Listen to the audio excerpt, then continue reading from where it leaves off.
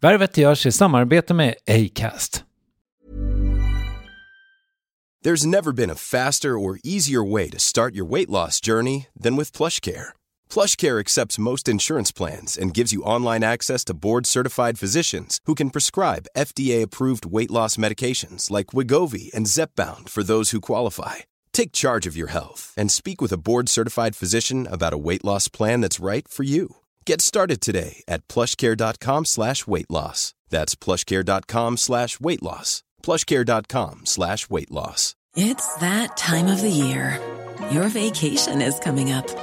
You can already hear the beach waves, feel the warm breeze, relax, and think about work.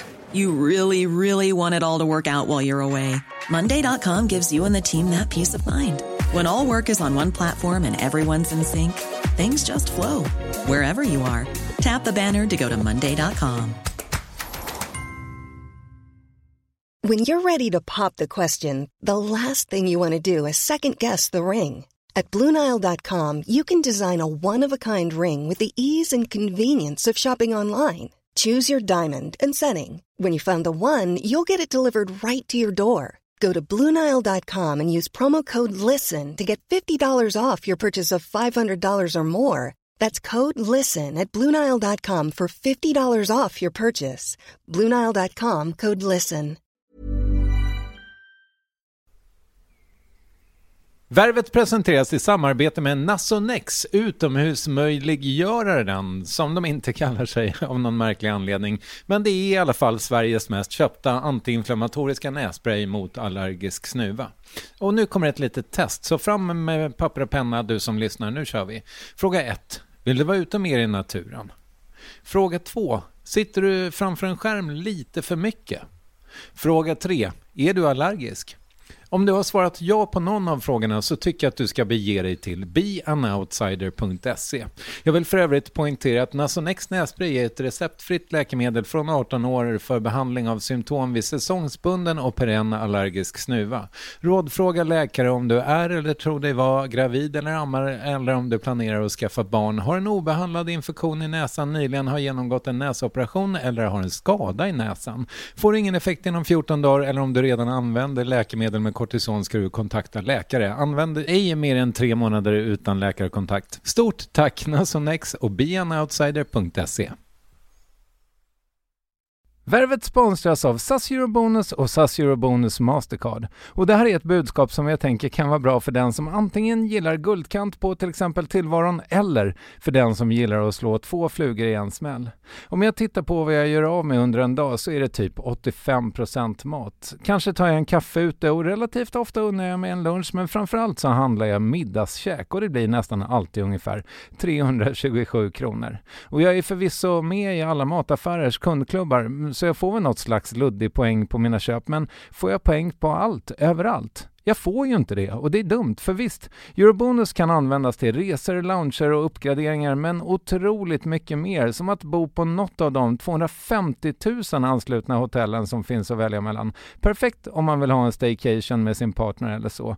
Och just nu, mellan 23 april och 5 maj, får du 5 000 Eurobonus extra poäng om du ansöker om ett SAS Eurobonus Mastercard kreditkort. Kreditkortet som ges ut av SEB Kort Bank AB, där effektiv ränta är 19,27%. Vilket exempelvis blir 47 108 kronor om du använder 40 000 i kredit i ett år. Men det är förstås inget tvång att utnyttja krediten.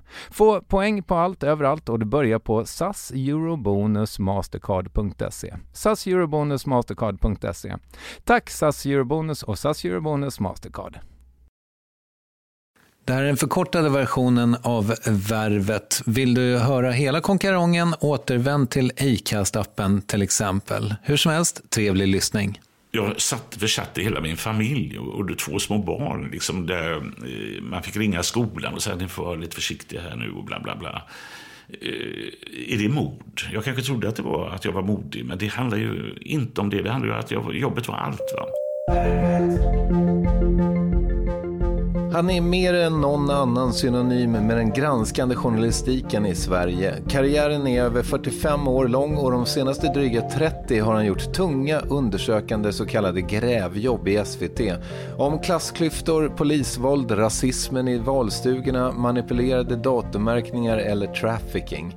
Reportage som inte sällan skakat om och som belönats med priser. Janne Josefsson har vunnit Stora journalistpriset och Guldspaden flera gånger men också kritiserats för sina metoder. I den nygamla serien Josefsson återbesöker han fall han granskat tidigare och undersöker vad som hänt sedan dess. Men inte nog med det, han är också aktuell med Värvet avsnitt 367 som ges ut av Acast, produceras av Klara Åström och Månsson och mig som heter Kristoffer Triumf. Här är Janne Josefsson, varsågoda.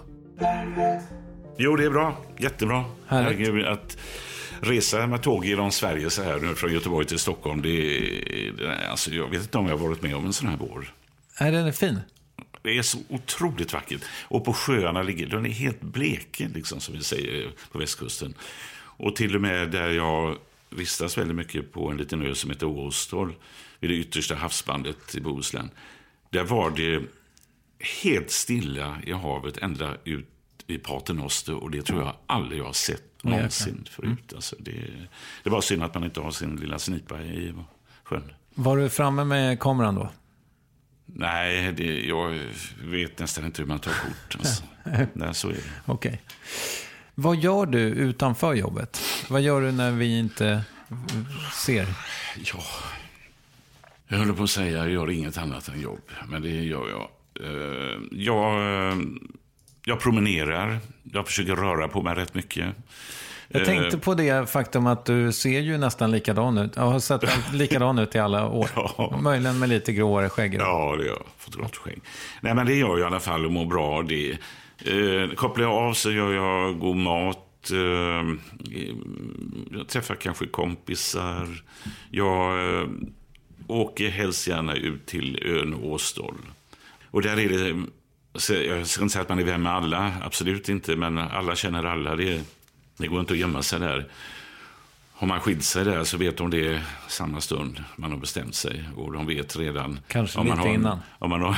Kanske lite innan. Och innan om man har en ny kvinna, innan hon är liksom på ön, hon kliver på färjan i Rönning, så vet de det. Men där, det är liksom min trygghet. Jag kan gå omkring där och det kan ta ett par timmar. Det är kanske bara 300-400 meter till affären, men det är liksom, jag snackar och pratar och jag älskar den ön. Där vill jag aldrig lämna. Nej. Men det här med ditt lagningsintresse har ju återkommit. Vad lagar du för mat? Jag lagar all slags mat. Nu i helgen köpte jag för första gången sedan kanske 20 år sedan.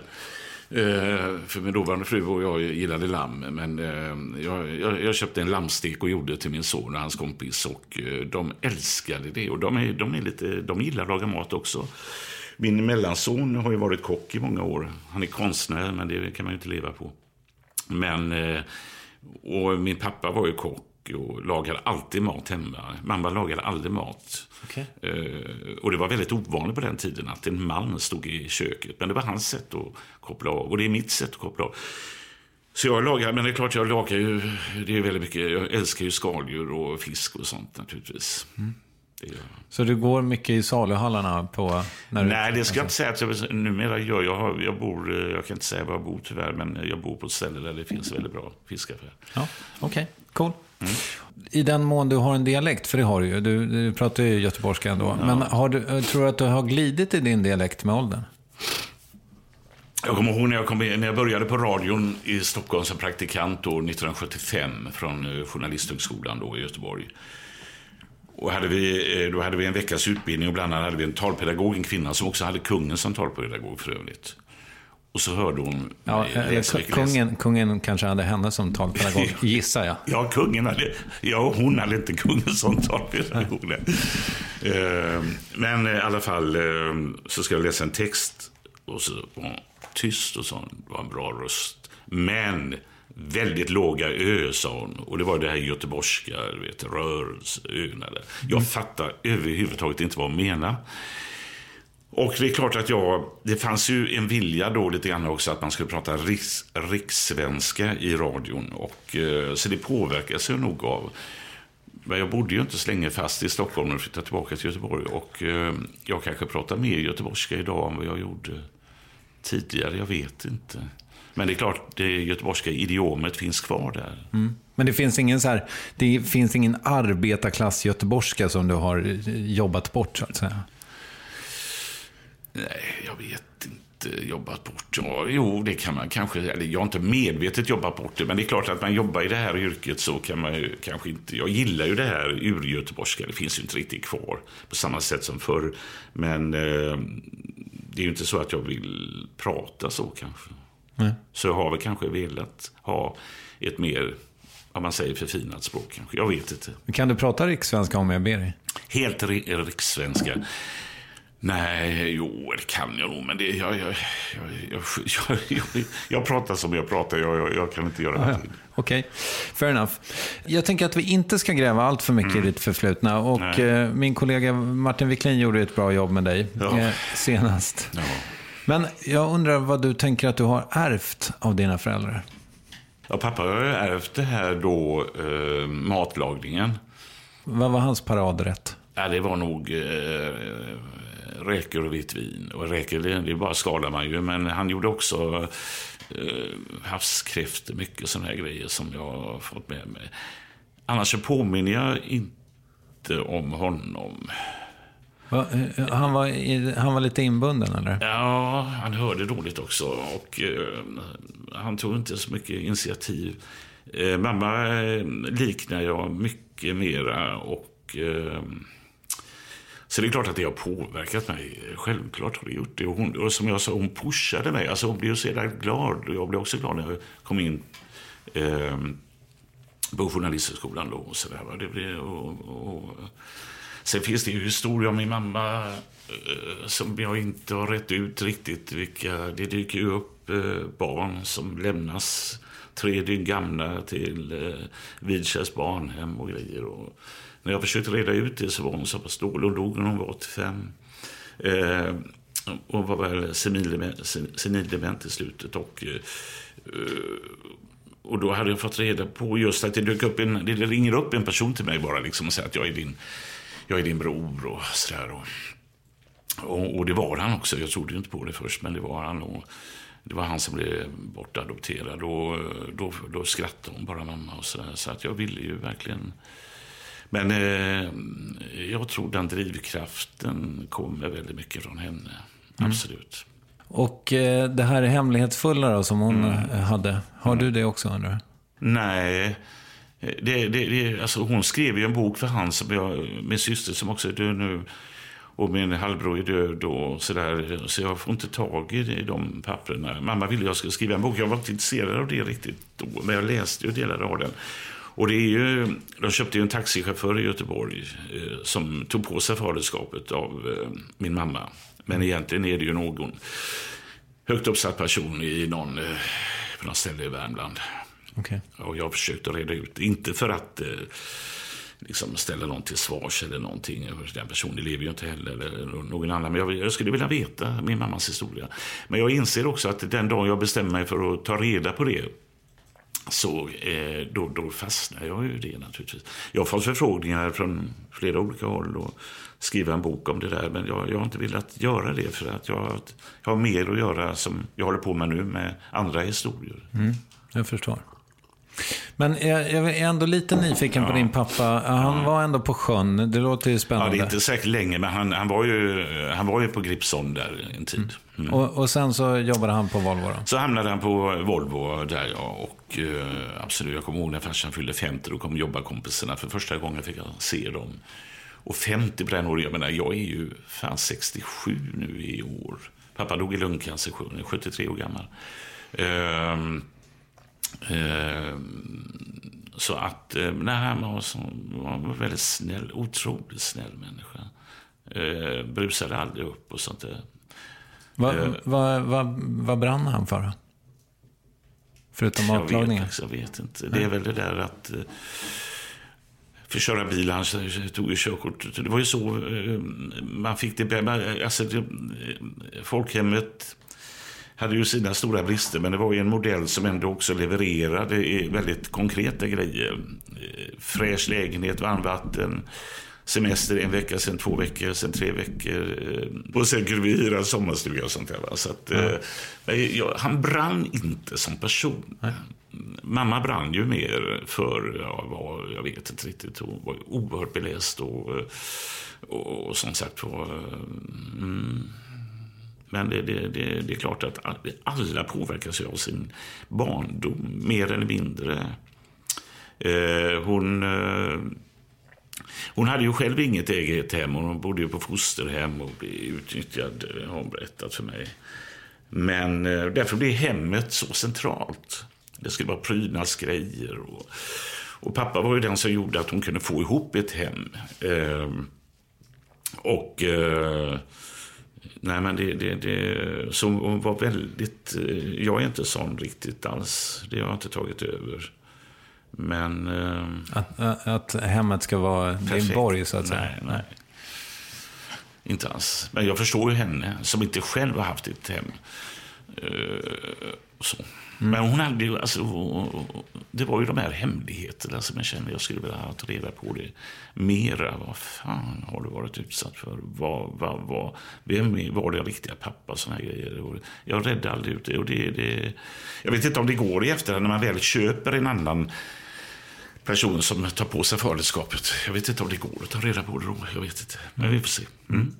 Kommer du ihåg första gången du fick ut ett jobb liksom? Ja, alltså det första jag gör är ju radions samhällsredaktion här. De gör ju Tidsspegeln, Familjespegeln, och så var det nystartade program, Öppen kanal, som var helt nydanande med telefoner och sånt där också. Och jag gör något program om gymnastikundervisning på Lidingö som jag inte kommer särskilt väl, men jag vet att det var det första. Och sen, jag gjorde det. Men hade du en kritisk vinkel redan då? Ja, det måste jag ha varit. För jag har inte gjort något annat än kritiska reportage. Men annars var det ju... jag kommer inte ihåg alla reportager jag gjort. Jag var rätt mycket utomlands. Det fanns så mycket pengar. Jag och Lisa Söderberg var i Colombia ett par gånger och gjorde en svenska företag. Blågula ansiktet. Och det var kanonmaterial vi fick fram, alltså otroligt. Och de till och med se till att fängsla till fackföreningsledare på LM Ericsson som det hette på den tiden. Och det var väl kanske men sen hoppade jag av Riksradion och gick till lokalradion för att jag längtade tillbaka till Västsverige, och det var jättekul. Jag och Lasse Brandeby jobbade på 80-talet. Sen slutade jag på lokalradion efter 5-6 år och började göra tv. Också för att det fick större genomslag att göra tv-program, samhällsprogram i tv än i P1. Det kanske inte är så länge, jo det är det fortfarande. Men så var resan.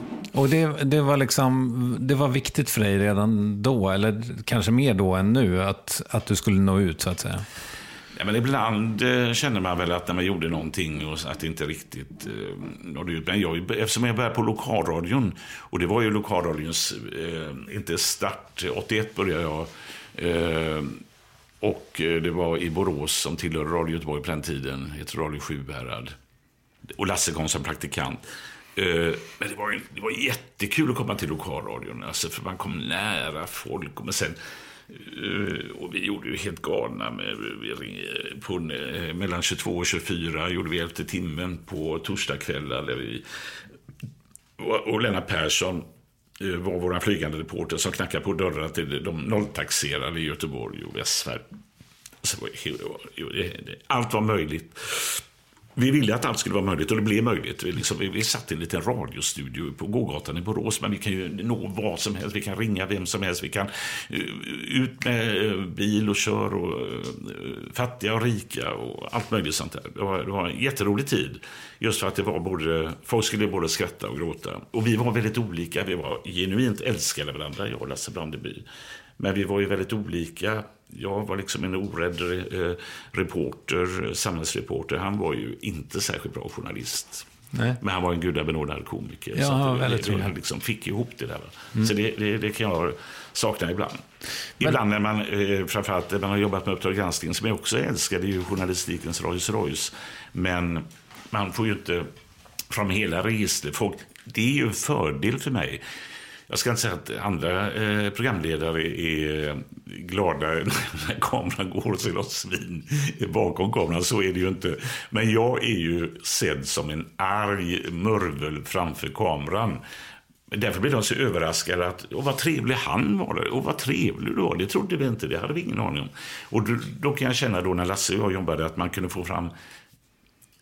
Alltså, media... reducerar ju människan till en del bara, och man visar inte upp. Jag kan ju inte visa upp den här glada gamängen som är social och festprisen i Uppdrag granskning. Det går ju inte, va? Och det där gör ju också att och samma nu när jag reflekterar över vad jag gör och vad jag har gjort genom året, så är det klart att granska människor, då reducerar man ju människan till något hemskt den har gjort kanske. Och då blir det hela bilden av den människan. Vilket är många gånger väldigt orättvist. Men, ja. There's never been a faster or easier way to start your weight loss journey than with PlushCare. PlushCare accepts most insurance plans and gives you online access to board-certified physicians who can prescribe FDA-approved weight loss medications like Wegovy and Zepbound for those who qualify. Take charge of your health and speak with a board-certified physician about a weight loss plan that's right for you. Get started today at plushcare.com/weightloss. That's plushcare.com/weightloss. plushcare.com/weightloss. Many of us have those stubborn pounds that seem impossible to lose, no matter how good we eat or how hard we work out. My solution is PlushCare. PlushCare is a leading telehealth provider with doctors who are there for you day and night to partner with you in your weight loss journey. They can prescribe FDA-approved weight loss medications like Wegovy and Zepbound for those who qualify. Plus, they accept most insurance plans. To get started, visit plushcare.com/weightloss. That's plushcare.com/weightloss. Nästan naiv fråga, men vad har det givit dig, Uppdrag granskning? En plattform naturligtvis att både göra egna reportage och presentera andras reportage. Ibland får jag ju oförtjänt beröm för sånt som jag egentligen inte har gjort. Och ibland får jag ju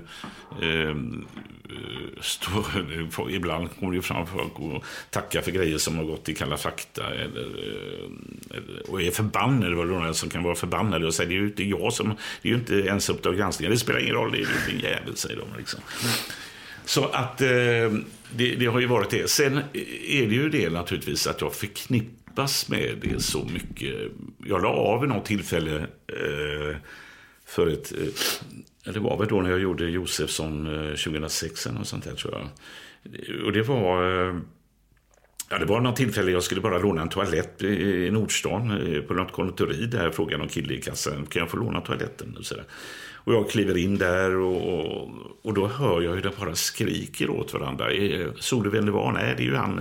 Jag tror de till och med så var det han på Kalla fakta. De kunde fan hålla reda på att det var Uppdrag granskning. Och liksom och anklagar, har du Berit, har du ställt toaletten? Fattar du inte vem det är som är där inne och pinkar så här? Och jag tänker, hur fan ska jag klara det? Hur ska jag kunna komma ut? Jag kommer ut, där står de på rad och ler 7-8 personer liksom. Och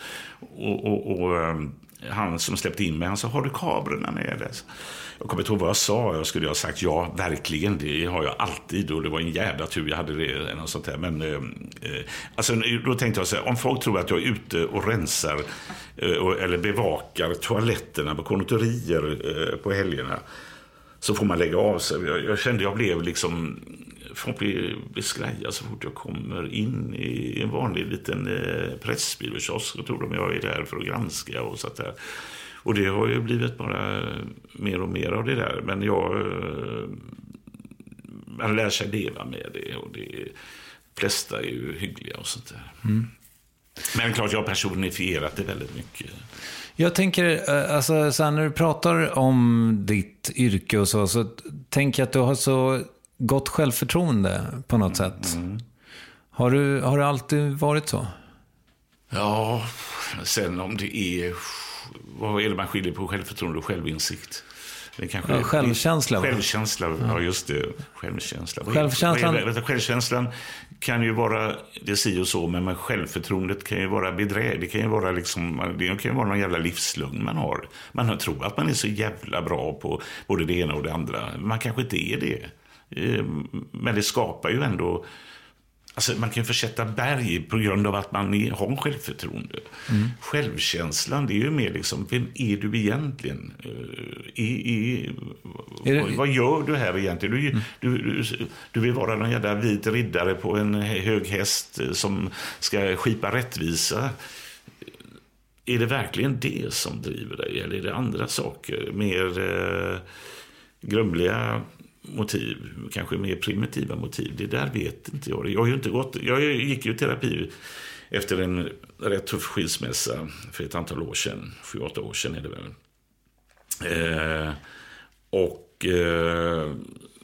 Där fick jag en viss insikt, men inte särskilt mycket ändå kanske. Just för att kanske klara skilsmässa. Men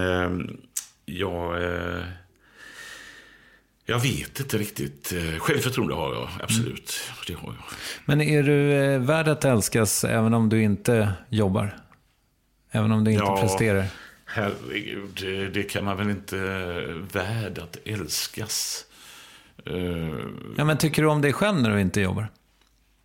Inte alltid, men jag är ingen elak person. Jag gör inte folk illa. Så fall gör jag det utan att vara medveten om det. Att jag kanske, det är klart att jag har funnits en tid där jag har varit så jäkla fokuserad på jobbet.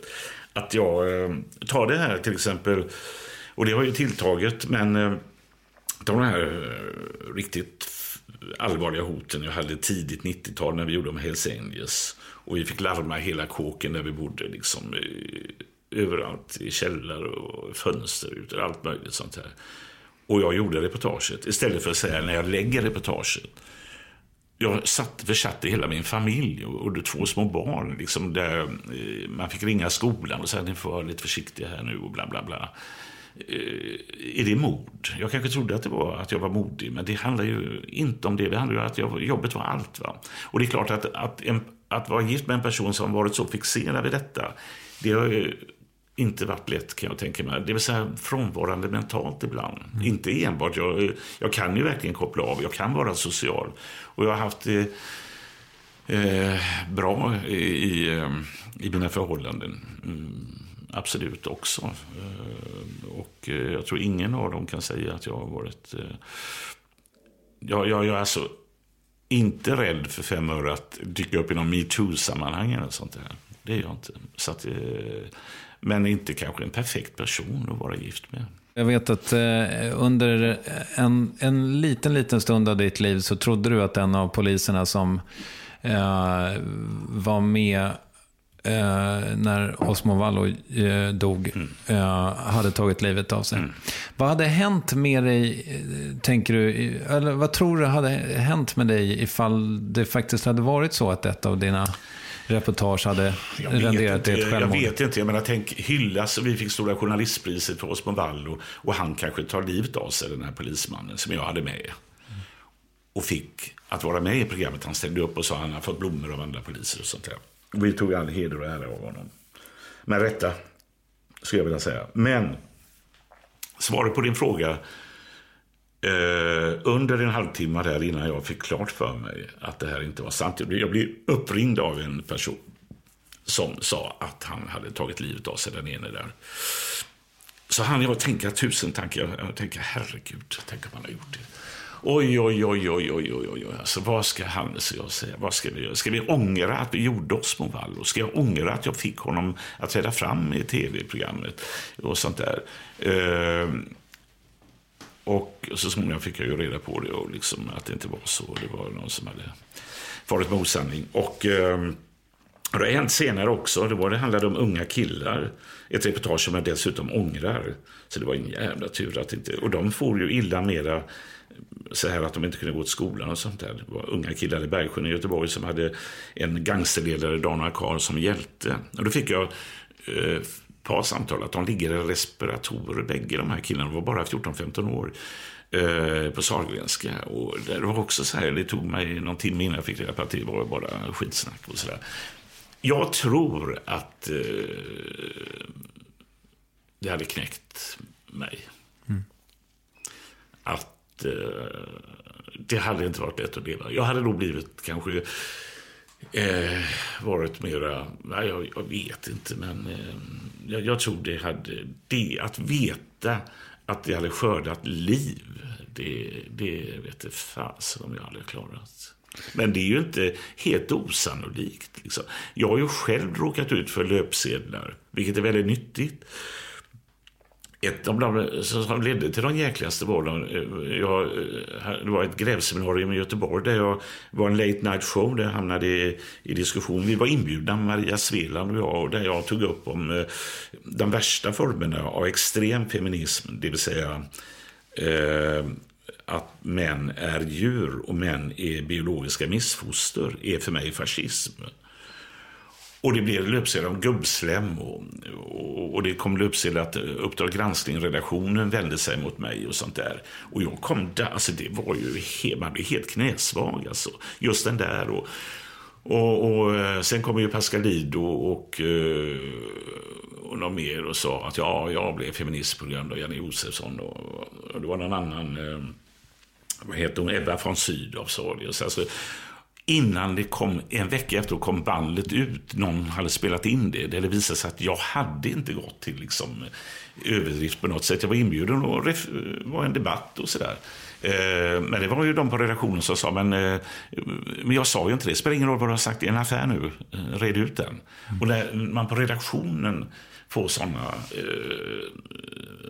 som hoppar på en på det sättet, då känner man ju att det gungar verkligen under fötterna. Så att det är nyttigt. Jag har varit med några gånger av det. Där ser man ju, alltså löpsedlar var det väldigt mycket nu. Nu är det ju mer att det flashar i datorn och sånt där. Men liksom, och jag tycker ju att jag ser ju inte den självkritiken alls ifrån de stora medierna.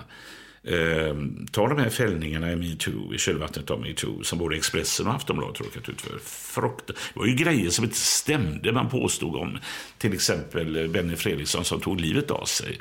Och det gjordes också en film i SVT där som jag reagerade väldigt starkt mot, som bara gick, tror jag, 3-4 dagar innan han tog sitt liv. Men det är ingen självkritik. Och jag tror det är livsfarligt. Jag tror det är helt livsfarligt för journalistiken att man, och att de höga cheferna till och med säger jag vill inte svara på de frågorna. Själva skickar de ut unga reportrar, tjejer och killar som knackar dörr och med kamera och sånt där. Så att vi lever i en tid där i de mörkaste stunder kan jag säga att journalistiken, den fria oberoende journalistiken, den var kanske, och demokrati till och med kanske var 100 år. Du, ska vi bara snabbt låta dig göra reklam för ditt nya program, Josefsson. Varför ska folk se på det? Det innehåller en dramaturgi, just det här, vad hände sen? Och nu har jag inte gjort liksom highlights på det här sättet, utan jag har gjort uppföljning av program där det också kan finnas diskussioner om gick jag för långt här när jag gjorde det här? Och hade jag verkligen rätt? Ett av de mest kritiserade program jag gjorde, eller som var väldigt hårt kritiserad, gick jag inte för långt, stämmer historien? Och ytterst svarar jag på frågor, liksom, det sista programmet inte minst, om liksom, vad tänker du när personer du pratar med säger att de tänkte ta sitt liv? Vad har du för svar? Kan du se dig själv i spegeln och honom i ögonen efteråt? Och jag vet ju inte om jag tror att det kan bli spännande att se de här historierna och att reflektera över det här. Det är väl det är klart ni ska se det här. Missa inte detta. Då har ni missat det mesta här i livet som är viktigt. Vet du vad du ska göra efter det? Nej, jag vet inte exakt. Men jag kan inte lägga av. Och det är väl ytterst det här. Vad fan ska jag göra? Jag kan inte sitta med ett glas vin och se över havet på Åstol. Utan jag måste ju ha något vettigt för mig också. Jag tror inte jag kan koppla av om jag inte också gör någonting.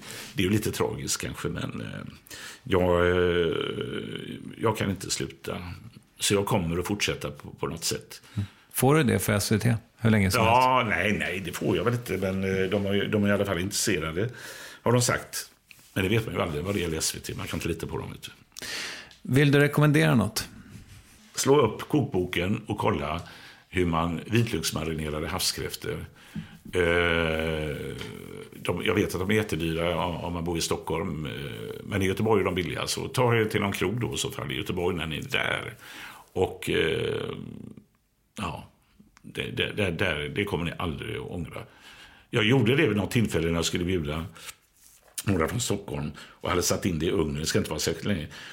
Och så sa jag, nu ska ni få något riktigt gott här. En bohuslänsk, riktig gourmetmat som jag älskar. Att du hade köpt kräftorna av någon fiskare på ön och sånt där.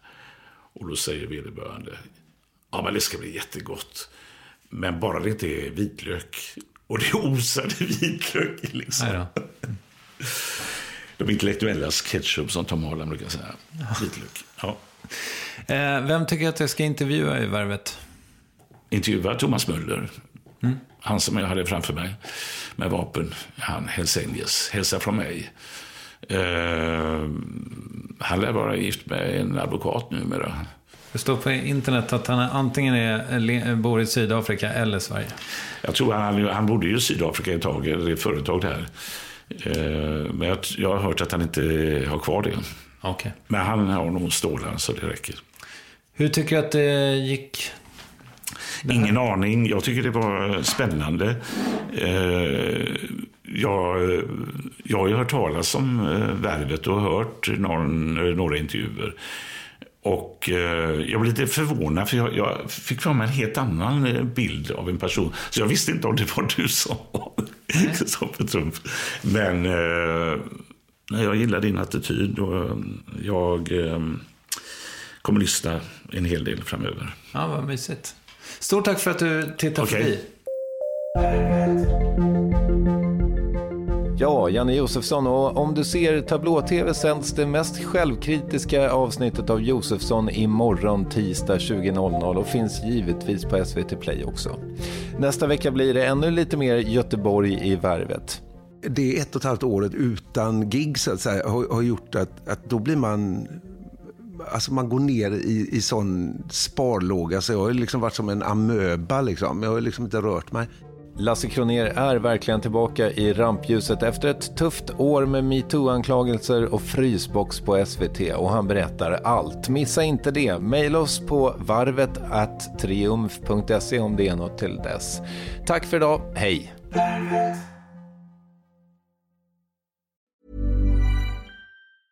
Normally, being a little extra might be a bit much, but not when it comes to healthcare. That's why United Healthcare's Health Protector Guard fixed indemnity insurance plans, underwritten by Golden Rule Insurance Company, supplement your primary plan so you manage out-of-pocket costs. Learn more at uh1.com.